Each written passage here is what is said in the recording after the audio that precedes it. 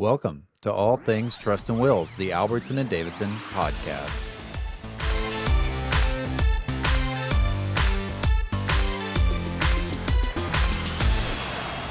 Hello, this is Keith Davidson. Thank you for joining me for another episode of All Things Trust and Wills. In today's episode, we're talking about what happens when a step-parent ends up with the majority of the assets from your parent after your parent dies.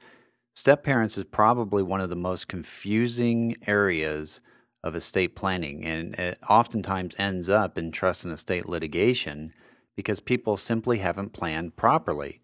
And the longer somebody's married to a step-parent, the more problems that can arise. So there may be assets that in your mind belonged to only your parent. Maybe it's a family home, or maybe it's a stock account that they inherited from a grandparent.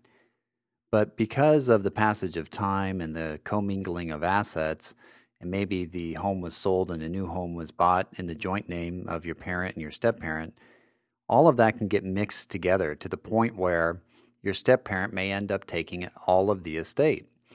For example, when a married person dies, if they don't have a will and the assets pass under the intestate laws in California, the surviving spouse is entitled to 100% of the community property, all of it.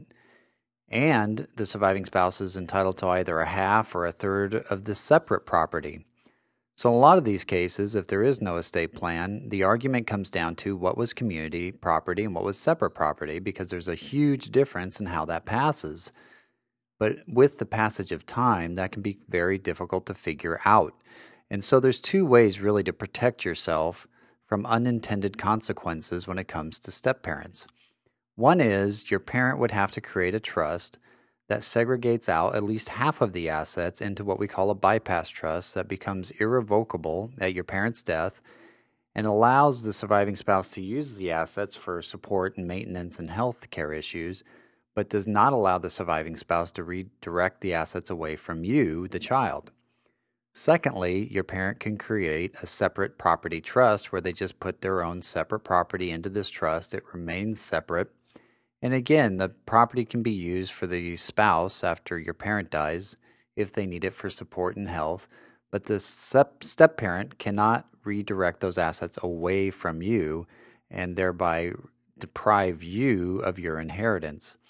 The disastrous result is when all the assets go to the step-parent and then the step-parent creates a new trust or will that leaves all the assets to the step-parent's children and cuts you out completely. But that result, unfortunately, happens a lot of the time, and we see a lot of those types of cases. So this is one area where a little advanced planning can go a long way to avoiding a disastrous result. For information about this and many other trust and will topics, visit our website at aldavlaw.com. That's ALDAV law.com. Thank you for joining us for this episode of All Things Trust and Wills.